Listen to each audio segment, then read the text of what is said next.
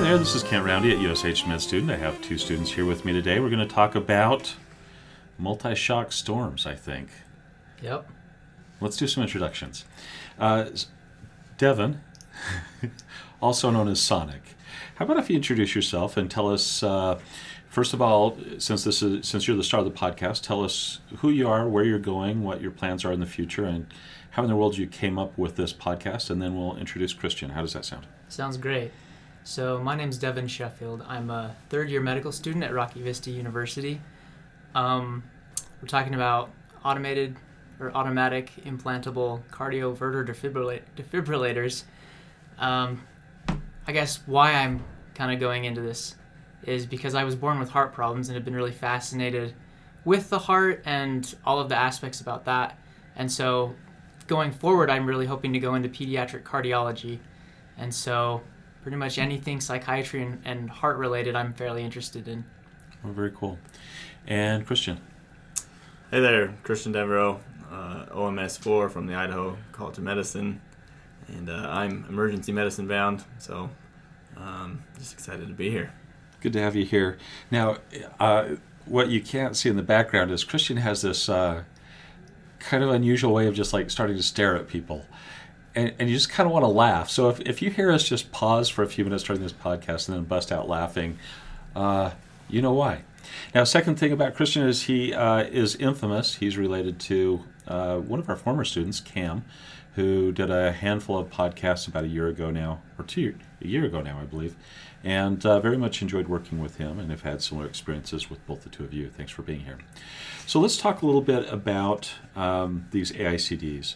Tell me a little bit about why you might need an AICD and what does it do? Yeah, so an AICD, it's a lot like a pacemaker in that it sits in the chest, monitoring the heart rate. And what it does is if it notices an abnormal arrhythmia, an abnormal rhythm or something, then it'll shock the heart to get it back in. And so you would need one of these because sometimes you can have lethal arrhythmias where you would die if you don't get shocked within a reasonable amount of time. And so having one of an ICD in your chest already there is a life-saving treatment. Now, how long have these AICDs been around? Do you know? I don't. I know we started seeing articles showing up, I think I want to say in the 90s. So I don't know if they were around before that or not. And the idea then, just to make sure I understand this, is if somebody has the tendency to develop an arrhythmia, they get an implantable device and it can cardiovert them. Now, cardioversion is painful. Yeah. Have you been cardioverted before? Several times, yeah. Tell me what it was like to be cardioverted. Well, thankfully, they usually put you out before you're cardioverted in a hospital setting. And so I've never been conscious during the actual shocking. But I have woken up after that and had burn marks on my chest from being shocked, and that doesn't feel super great. So burn marks bad. Yep. And was it you that told me you had ribs broken as well at one point? Or was that somebody else? No, I haven't had ribs broken. No, you did have part of your ribs cut out. Well, I mean, I had open heart surgery, so if you count that. if you count that. Okay. So this is fairly meaningful to you. You and I had an interesting discussion. And I think during the discussion I said something along the lines of, really? Does that sound familiar? I mean, I think that's happened a few times. And in this case, what it was, you were explaining to me that you were so anxious about having an arrhythmia that you increased the possibility of having one, or that you actually may have put yourself into arrhythmia. Yeah, actually, I did put myself into an arrhythmia because since all my heart surgeries, I have a lot of scar tissue in my heart, and so I have all these aberrant paths that can create arrhythmias, and so I'm just more prone to them, and that kind of stresses me out. And when I was younger, thinking about my heart would kind of make me tachycardic, and because I'm like hypersensitive to my heart, I would feel that increase in heart rate, and so it would stress me out more, which would increase my heart rate and eventually put me into an arrhythmia. The literature around the AICD implantations seems to focus on three different topics. And I felt like as we read some of the articles and went through these articles, these three different areas weren't well separated for me. We're going to do some high-yield stuff in just a moment on panic disorder. Christian's going to jump in and do that, but I want to set the stage just a little bit. First of all, we read articles about classical conditioning, right? And in the general population, and I want to make sure I've got the right source here. This was sort of a fascinating article to me. Who was it? Here's my notes here. I don't have the author on it. But the question was, does panic develop due to adverse events, right? So the classical conditioning idea. And the premise of the article was, in the general population, 2 to 3% of the population has panic disorder. If you look at people that have had AICDs placed and have been shocked, and I'm not sure if I have that right, either shocked or not shocked, but I think it's shocked, about 16% of those patients develop panic disorder. Yeah. So that's one group of people. Mm-hmm. The second group of people, there was an article that was done by, let's see if I can find this one, Ford, and this was out of East Carolina.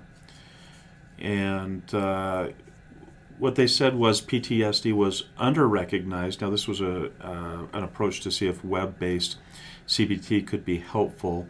They made the argument that you have this very difficult event, this traumatic event, being kicked in the chest by a mule. I think the first time I heard that, somebody describing to me the nonstop panic and fear they had, they were talking to me about the feeling of having been kicked in the chest by a horse or a mule, right? It hurts, and you're awake. You're not put under for this. The ACD just kicks, right? Yeah.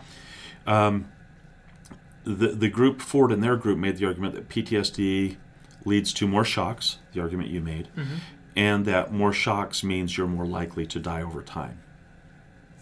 Does that sound right? Yeah. I asked this question earlier, and I don't think we have a good answer to this.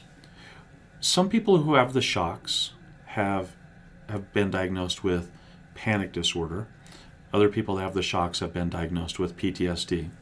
Now, the criteria seem to have a lot of overlap in this arena. I won't ask you to tackle this now, but that is a challenge, right?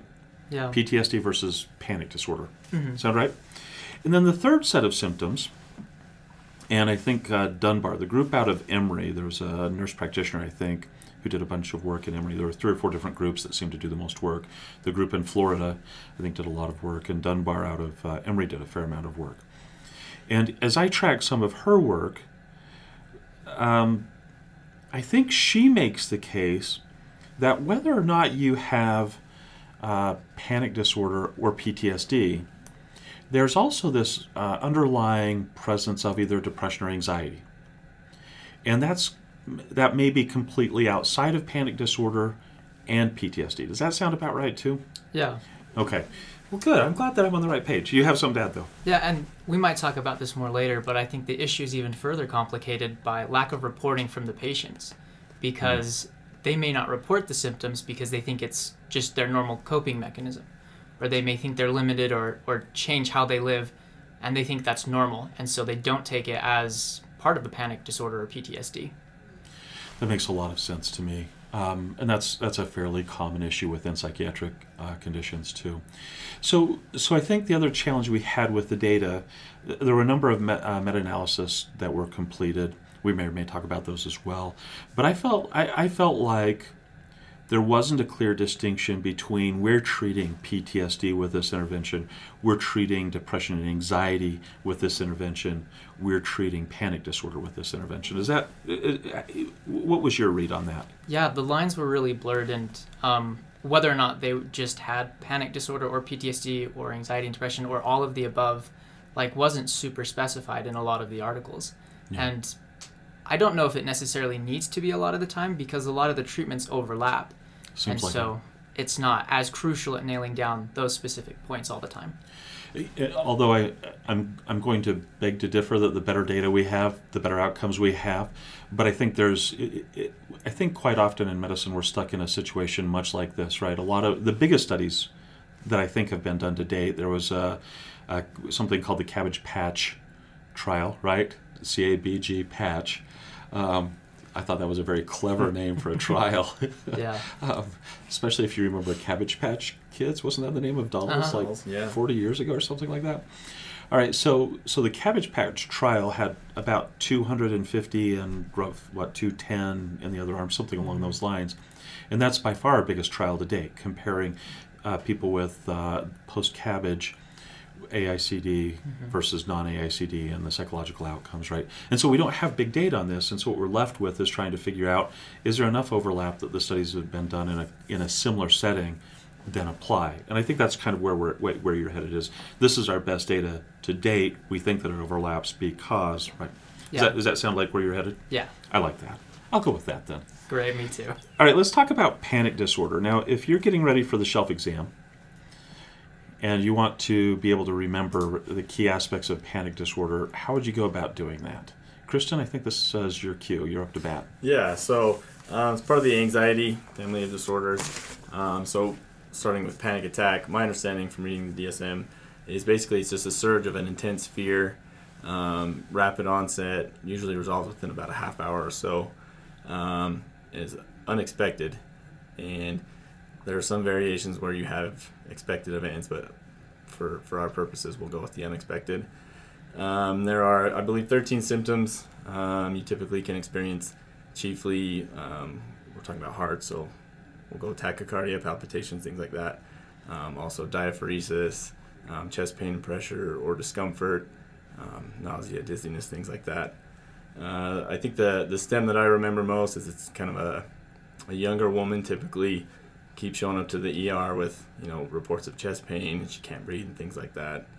So that's going to be your most common patient as well. So, and then in order to kind of transition from an attack to the disorder, it's recurrent. So, meaning more than one, and you also have significant fear about either having an attack or the consequences of having that attack,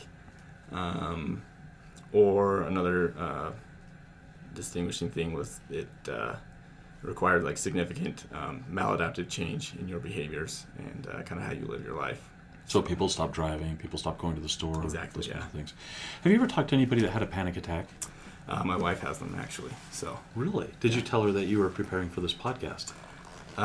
No, because I didn't want to trigger one. Fair enough. One of the things that I hear, and I'd be curious your thoughts on this now, knowing that. By the way, is your wife are you going to be in trouble that you've mentioned this? Nope. Okay. Hopefully not. Maybe I won't tell her. One of the things I hear is the comment, I thought I was going to die. This fear of death is a huge part of having a panic attack. And the symptoms that you talked about, I think about this autonomic surge, Yep.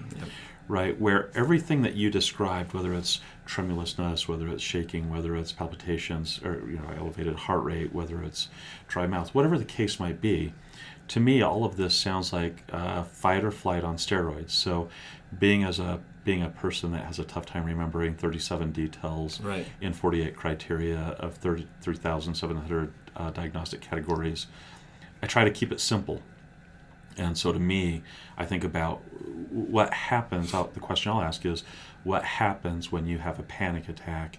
And what I look for are those physical symptoms and then the wind down, right? There does need to be kind of an end on it. I thought it was closer to 10 minutes on the countdown for a panic attack to end, but that may be an older version of the DSM or an older version of my mind that doesn't remember things well. I'll defer to you. You're the expert. Oh, good grief. That's not the way this works. So panic attacks, I think most of the STEM questions, and I didn't give you enough time to really tackle this, I think you've tackled most of the STEM questions, but do you have a sense of where those STEM questions go? Is it usually a treatment question? Is it usually just identify the condition question? What is it you need to know to get this question right most of the time? Yeah, so in my experience, it's just been either identifying it, like you said, or you can do the treatments. I believe SSRIs are first line, and then you can do abortive therapies with like benzodiazepines. Either those are more of like a PRN type situation, but yeah, SSRIs are first line. And then if you're looking to treat them long term, combining that with like a CBT therapy is has the most effect. So Is there a role for exposure therapy in that as well? It seems like that used to be an answer in the past, but I don't recall at this point in my life. CBT is usually the answer for everything, isn't it? yeah, I believe so. Any sort of anxiety and depression disorder. Okay, good. Thank you very much, and wish your wife well. I do remember one very, very interesting story. I had a patient who came in who was quite elderly, and I was in private practice at the time, and this person said something along the lines of, I said something along the lines of, when did this all start? And the patient said, well, I was like 17 and I had a panic attack and I went to the emergency room. And I was looking at her med list and saw no SSRI. And I was like, oh my goodness, this poor lady has been having panic attacks since she was like 17, nonstop. And they're very debilitating, right? The agoraphobia that can be, I think that term might not be used as much anymore, but the behavioral effects on somebody's life can be very profound, right? The difference between somebody who lives in their house and comes out of the house. And I think we're going to talk about quality of life in a few minutes with AICDs more specifically. And I was just in shock. I just felt horrible for this poor lady. And I said, oh my goodness, you've been having panic attacks since that time. And it was so funny. She reached over to me and put her hand on me and said, oh no, darling. The doctor that saw me the first time said, these won't kill you. It's okay. And I never had one after. And I've thought about that a great deal, right? Because I think... and perhaps you can speak to this, if your arrhythmias have kicked you into a place of panic or vice versa, and I do think that line might be difficult to delineate, that fear of death can be overwhelming. And if there's some way that a person can decouple the fear of death with the event, or help somebody decouple that, I do think they've made progress. However, I don't know that that's... I think that would be something that would happen in CBT, right, where you check the facts on something like that. But still, that's hard to accept when you're feeling like you're about to die. So anyway, on that note, let's go back to AICDs. How does that sound? Great. I want to talk about, I think, first of all, I want you to tell me about multi-shock storm, or ICD storm. Yeah, so multi-shocks or ICD storms, really in its simplest form, are just appropriate or inappropriate multiple shocks in a short amount of time. And this happens in probably 10 to 20% of patients that have an AICD in them. And so that can really mess with someone's quality of life, their psychological health, because it can be kind of traumatic. When you talk about quality of life, I saw a number of different ways that this has been measured, or ways that the different groups are trying to measure this. I think the Florida Shock Anxiety Scale, I think tries to measure quality of life. Tell me about the Florida Shock Anxiety Scale, whatever you can. We couldn't find a copy of the actual scale. Yeah, so from what I understood, I think it measures specific aspects like if you've been shocked, was it appropriate or inappropriate? Things like that to assess how your psychological health will be after an event, or how your psychological health will be with an IACD. And has that been able to be used prognostically based on anything you read, or does it simply describe where people are at? It's a tool for referral.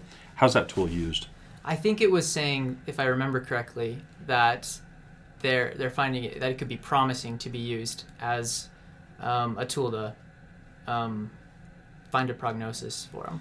Find a prognosis, so it's predictive, how people are doing. Yeah. A lot of people, so if we talk about the first condition, there is some data out there that cardiac disease is associated with depression. I think that's still out there. It's been a couple of years since I've looked at this. Mm-hmm. So a lot of people that are going into an AICD have anxiety and depression. I think the Dunbar article said, you know what, interestingly enough, most people that get on an AICD, get an implantable device, their depression and anxiety after the first year gets better. Mm-hmm. Whether you have treatment or not, whether you just show up to your cardiologist or not, that anxiety is going to get a little bit better.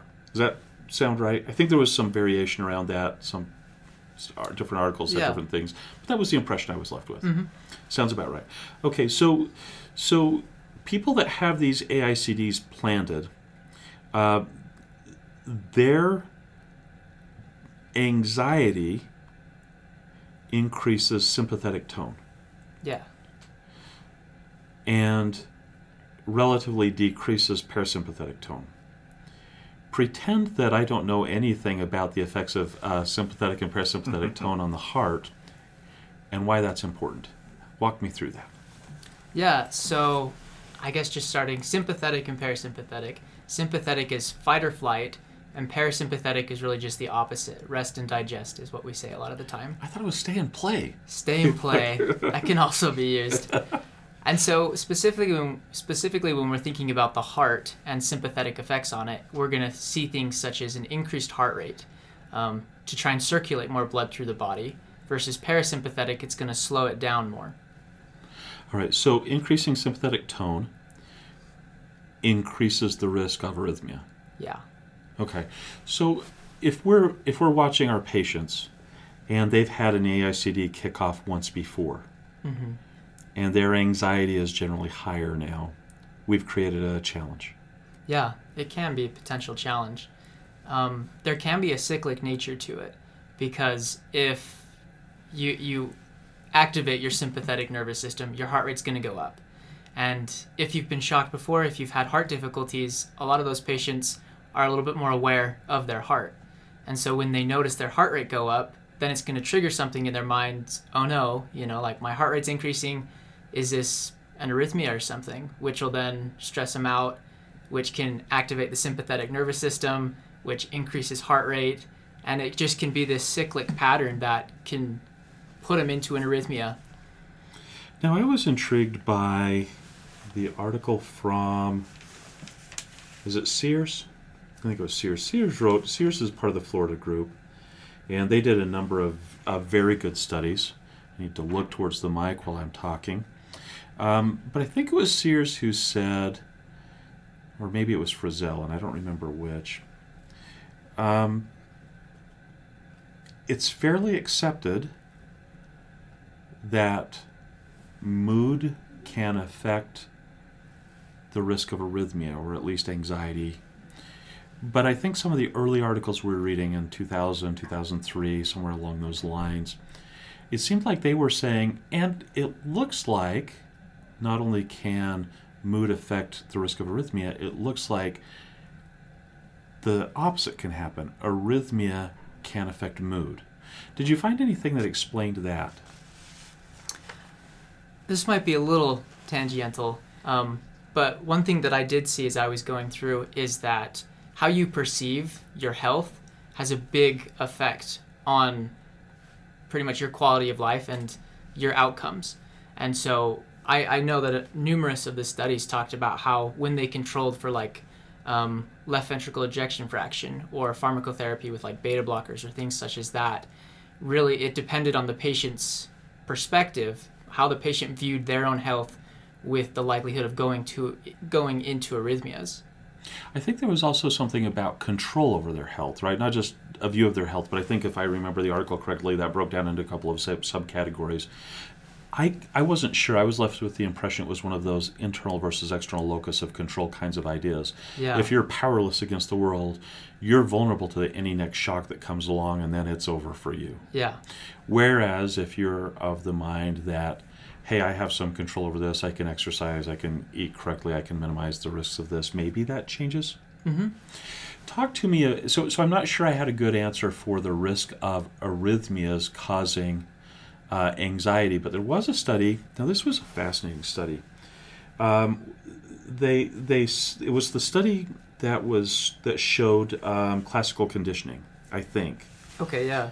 If I remember right, what they said was, hey, we can put in these AICDs, and maybe it wasn't that study, it might have been another one, and we can look and see if somebody's anxious, does that mean that they have an arrhythmia? But I think what they also found, it was really interesting because they said yes, but the other thing they concluded was, and people that have arrhythmias are more anxious. Yeah. And it wasn't just because the AICD was kicking off. I think it comes back to the fear of death. Yeah, I think that classical conditioning model, because I think what would happen is, like, you can see the classical conditioning when a patient experiences this painful shock, which is an unconditioned stimulus, and that then produces anxiety or fear, which is an unconditioned response. And so random stimuli like physical activity, if the patient experiences a shock during something like that, then they're going to be prone to more distress in the future when they're in a similar physical experience. And that can be anything from physical activity to just getting up and walking over somewhere else. It's so interesting because when you talk about going back to a similar setting, right, that's classic PTSD kinds of stuff, right? Yeah. This situation brings back memories of the past. Mm-hmm. And I think one of the hardest parts about an AICD is how do you escape the traumatic stimuli, the item that brings you fear when it's inside you? You just develop a learned helplessness. I don't know. I hope not. I have wondered a lot about that, though I think it's a very challenging issue. You mentioned quality of life. Mm-hmm. Everything I read across the board said people die without these. And yet there are people that really struggle. I think one article made the case that it's not the AICD implantation that matters, it's whether you get shocked that matters, right? Yeah. There was something along the lines that said, I think it was the Cabbage Patch study that compared non-AICD patients to AICD patients, and what they found was quality of life was worse in AICD patients than non-AICD. But then if you do some further analysis, the AICD group that's never had a shock has exactly the same kind of outcome as the cabbage without AICD placement, right? Exactly the same. Yeah. So it comes down to the shock. Mm-hmm. One article that I think highlighted the quality of life changes was the article that you said was your rabbit hole. Yeah. Tell me about the rabbit hole article and about the changes. I think in a way you have somewhat about your fears that you had about arrhythmias, but I want you to go ahead and review that article, the Under 50 is Young article. I was a little bitter about that. And tell me the meaning of quality of life in terms of somebody that has an AICD. Yeah. So the article really talked about a survey they did to really see what people's concerns were that had AICDs. And in it, I guess it really broke down into two different categories of concerns held by these patients with AICDs, which were one, perceived limitations from the device, and then two, device-specific concerns. And so perceived limitations, patients were afraid to exercise because they thought doing so could set off the ICD.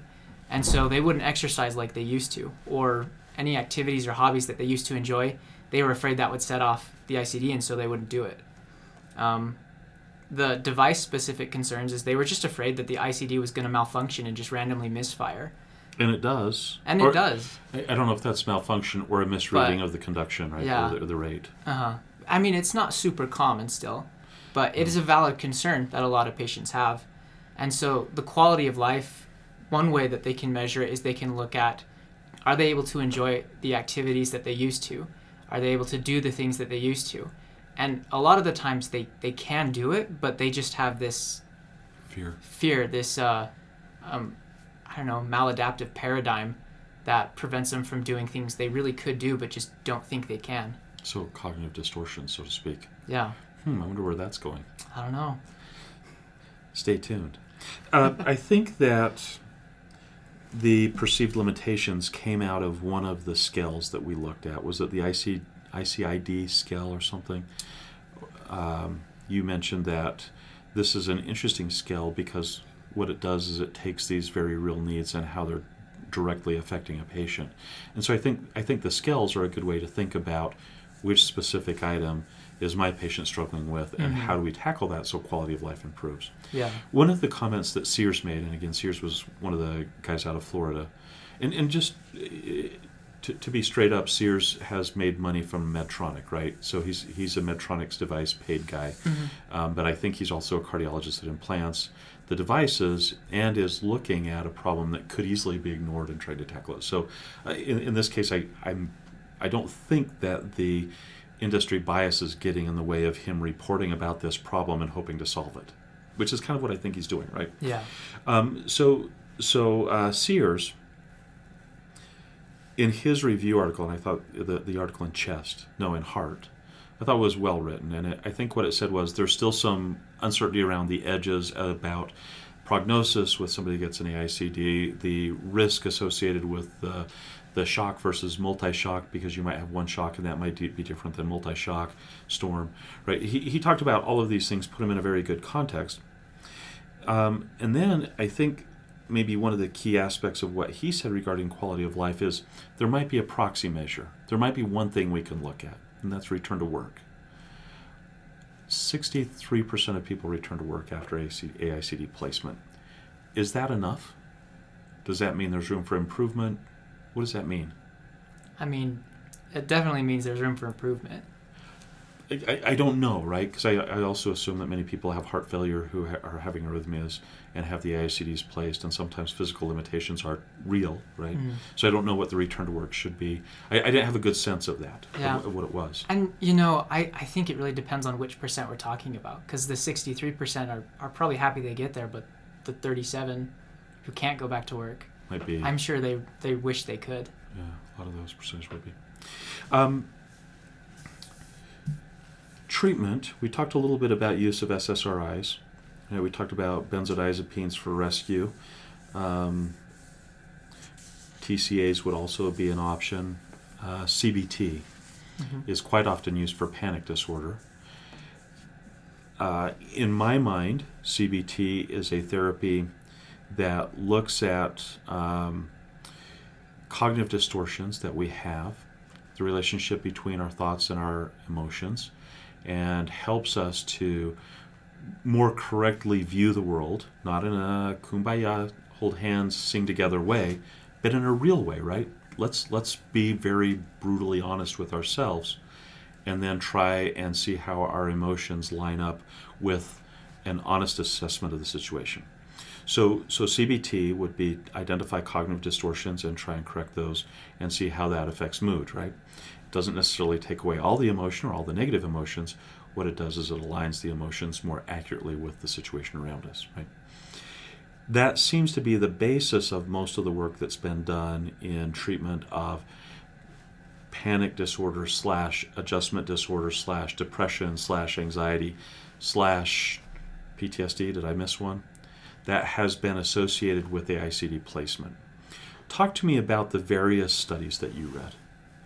Yeah, so I guess just starting back with the Young at Heart study, when we were looking at people under 50. Oh. You're saying that with a big smile on your face. Oh, you bet. So when we start there, we find the patients' concerns that they had, and a lot of them were just based on misinformation. And so starting with that, with the CBT, we can work to approach that with helping them understand where their cognitive distortion is so that we can modify that. And for me, it probably should have clicked earlier, but it didn't. But CBT is cognitive behavioral therapy. So there's a cognitive portion to it, which is adjusting and reframing these negative cognitions, this catastrophic cognition we have. But then there's also a behavioral aspect to it, where we can reevaluate what coping skills we think we have and put in place really helpful coping skills. It's really interesting because in a lot of ways it feels like the behavioral part of CBT has been de-emphasized in many ways. And one of the foci that we have on the unit is to almost eliminate the cognitive part and focus on the behavioral part, and then try and assess the outcomes associated with the behavioral changes. In other words, our patients that are struggling with hallucinations, voices, and so forth, when they are actively engaged in activities that are enjoyable, the hallucinations that are often tortuous disappear. So, right, we can then go back and say, when you were doing X, Y, and Z, what happened, right? And the outcome is gosh, I felt a little bit better. Hey, what would happen then if you were to do this when maybe the voices were really bugging you? How could you implement that? Yeah. Right. And so that behavioral part, I think, is often left out. And in this case, you're saying very specifically the behavioral part is get back involved in the things that have data for involvement don't be limited by things you think might be the case or by your fears. Yeah, and in some of the studies I was reading, they were talking about how really it's important to focus on both the cognition and the behavioral, because one follows the other and vice versa. And so in one of the articles, they were talking about how you can create a plan where if you have an inappropriate shock or an appropriate shock, you have a plan of what you're going to do after that so that you don't acquire maladaptive behaviors or anything. And at the same time, you have a plan, so something you're going to do, but you also have a way to evaluate like what happened and think through it all and think, is this appropriate? Am I responding okay to this? And so both of those strategies used together is just the synergistic effect. So that's what we would call a cope ahead in the DBT language, I think, too. There were, I think, a number. So there were a couple of meta-analysis. I didn't feel very much like they did a good job of tackling the different ways of thinking about this, right? It was just like, okay, everything that's associated with an AICD placement that is in the psychological realm, we're going to throw a meta-analysis together. Didn't love it. Yeah. We also saw some articles that were more specific. So how about web-based CBT? Tell me about that.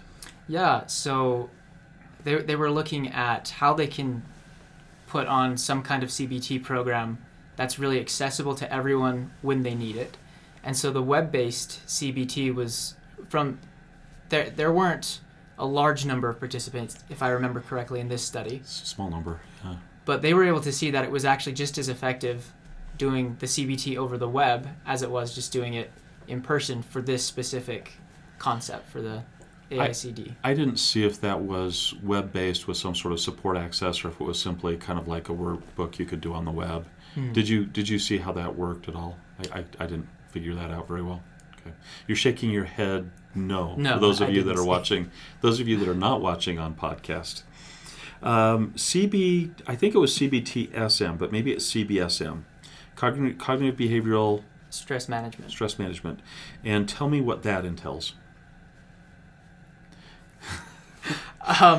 From what I understand, I think it's pretty similar to cognitive behavioral therapy, but just in really looking to reduce anxiety, anger, perceived stress, you just learn how to use those cognitive and behavioral skills to decrease those emotions when you recognize them. So is this, it sounds like to me, and I don't know, correct me, it sounds like this is a tool that's used to reduce that autonomic versus, the sympathetic versus parasympathetic kind of tone. Yeah, kind of getting yourself out of that fight and flight mode to really using your brain and trying to understand it. It looked like there was some data that the effect was pretty good. The effect size was at least moderate in some of these studies, small studies. But at least in some of the studies, that effect faded away pretty quickly. My impression has been that CBT itself, the effect doesn't necessarily fade away. Any ideas why we saw some fading in these studies? I really don't know. I don't either. All right.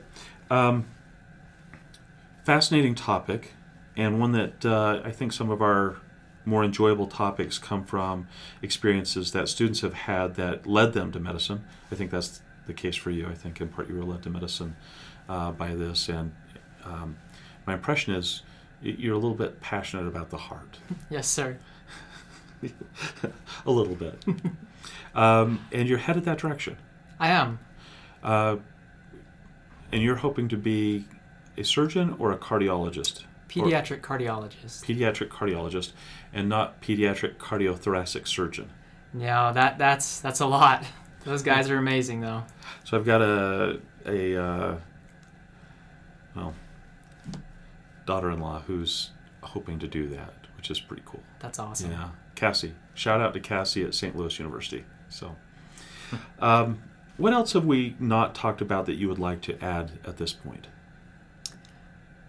I think one of the things I just would like to add is, as physicians, I think it's important to discuss and normalize fear and anxiety associated with AICDs or other implants like that, because it is scary, and when you don't really understand all the biomechanics of it all, it's pretty novel and can be intimidating. And You're not it's saying okay. that with experience. No, none at all. As a 5-year-old, 6-year-old, 7-year-old, As a 3-year-old? first one, I think was 1 week old, and then 10 and 16. Scary. Yeah. I interrupted you. Go ahead. No, it's normal. It's okay, and I think it's important to discuss that with patients, because to discuss the fact that it's okay to be afraid or have anxiety about something, and that can honestly be generalized to anything. But when you do that, it just opens up a channel of communication so that patients can get help if problems do arise. In my mind, so there are a couple of things that went through my mind, and feel free to say, shut up, or indulge me, right? Okay. So the first is your mom is very psychologically minded. She is, yeah. She's been a great influence on more than one social worker that has come through this area. Mm-hmm. And it seems like when you're talking about being able to open up that discussion, you're talking about your experience with your mom.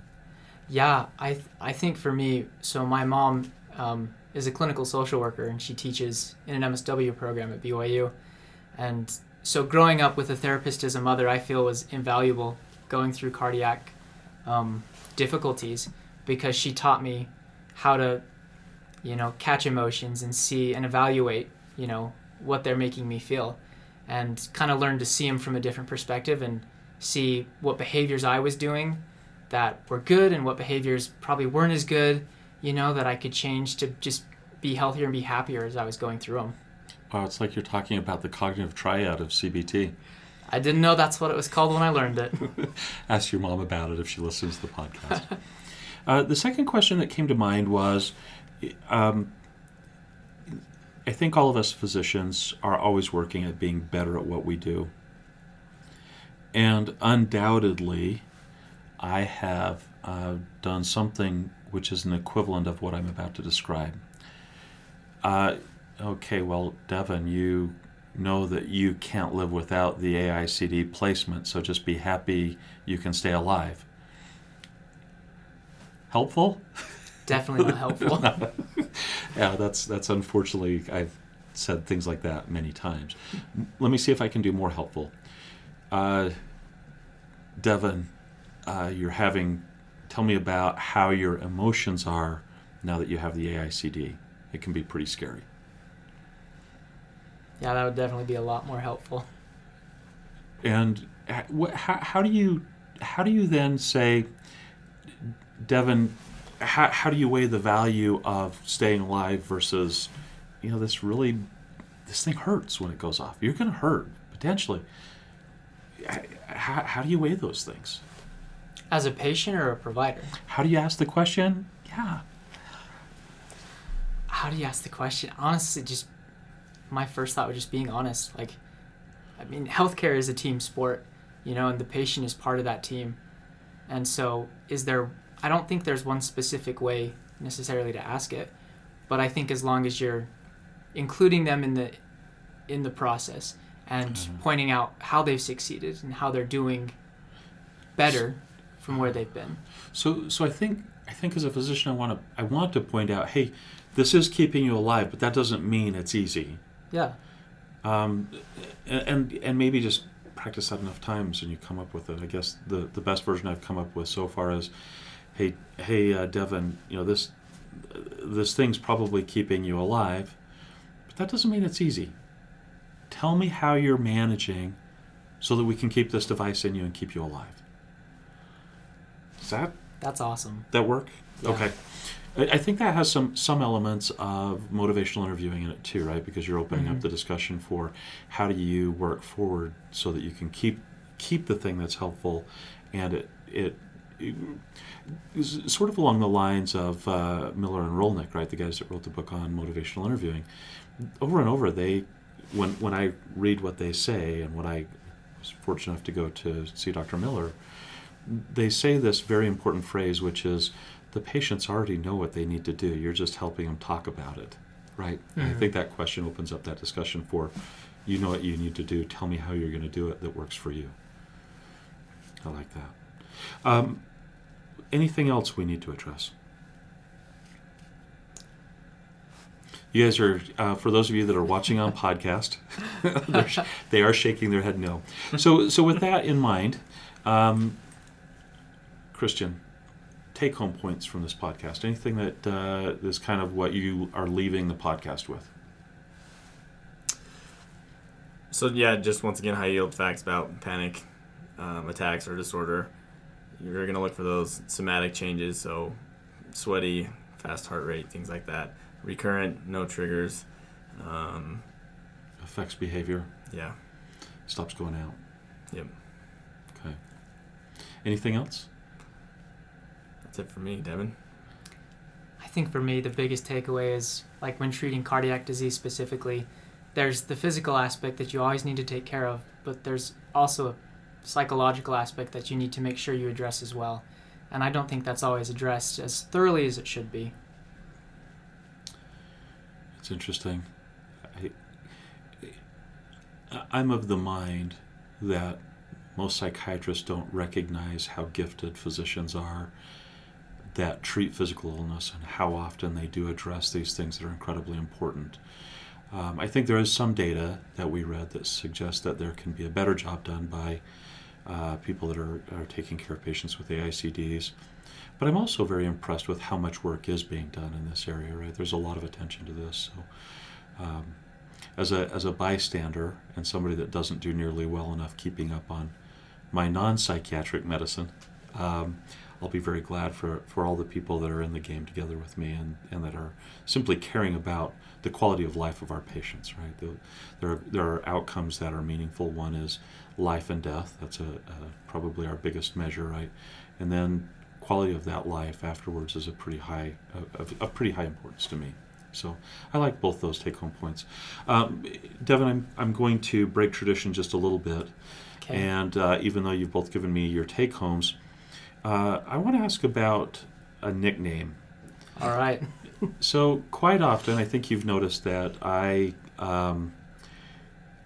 hope I'm not malevolent, but I might tease my students quite a bit. Does that sound right? Oh, yeah. You teased me back. Oh, you betcha. I feel like I opened up the door for it and I deserved it. and I appreciate that. You were nicknamed. It was. So in a moment of teasing, and every once in a while we've done this, but usually we don't have patients take us up on this. We invited a patient to either learn your name or just give you a nickname. You had a nickname that stuck. I did. First day. Stuck quite a bit. Yeah. Do you want to tell us about that nickname? I do, yeah. So first day we were here. And don't use names of patients. I won't. Okay. I won't. Go ahead. First day we were here, we had a patient who was giving us all nicknames, and he looked at me and he said, "Sonic, you're Sonic." And so I thought it was pretty cool and stuck with it. And there are definitely some of the staff here who don't actually know my real name. They call me Sonic still, and I introduce myself as Sonic, and I love it. It's great. We had a lot of fun with that, and I appreciate you being a good sport with that. Gentlemen, very interesting topic. I enjoyed learning about this more than I had known before. One of the most challenging patients I saw in an ER setting was somebody who was having unstoppable panic attacks associated with an AICD defibrillation event, and I had no tools or understanding on how to address it. Every once in a while, good things happen to us as physicians, and sometimes those are easy to forget. It's pretty easy to remember the times that you failed what feels like afterwards miserably. Despite your best effort, it's sort of like one of those things where you wish I had a do-over. I wish I had this kind of information in my hands. Most of the stuff we read today or read in preparation for this was published after I saw that patient. So I'd like a little bit of a pass. But I think you guys hit a great topic, and it was one that I'm glad to be able to go back to and pick up a little better, and I appreciate that. Thank you. On that note, gentlemen, team out. You guys were supposed to say team out after I said it. Should we do it again? Let's do it again. On that note, team out.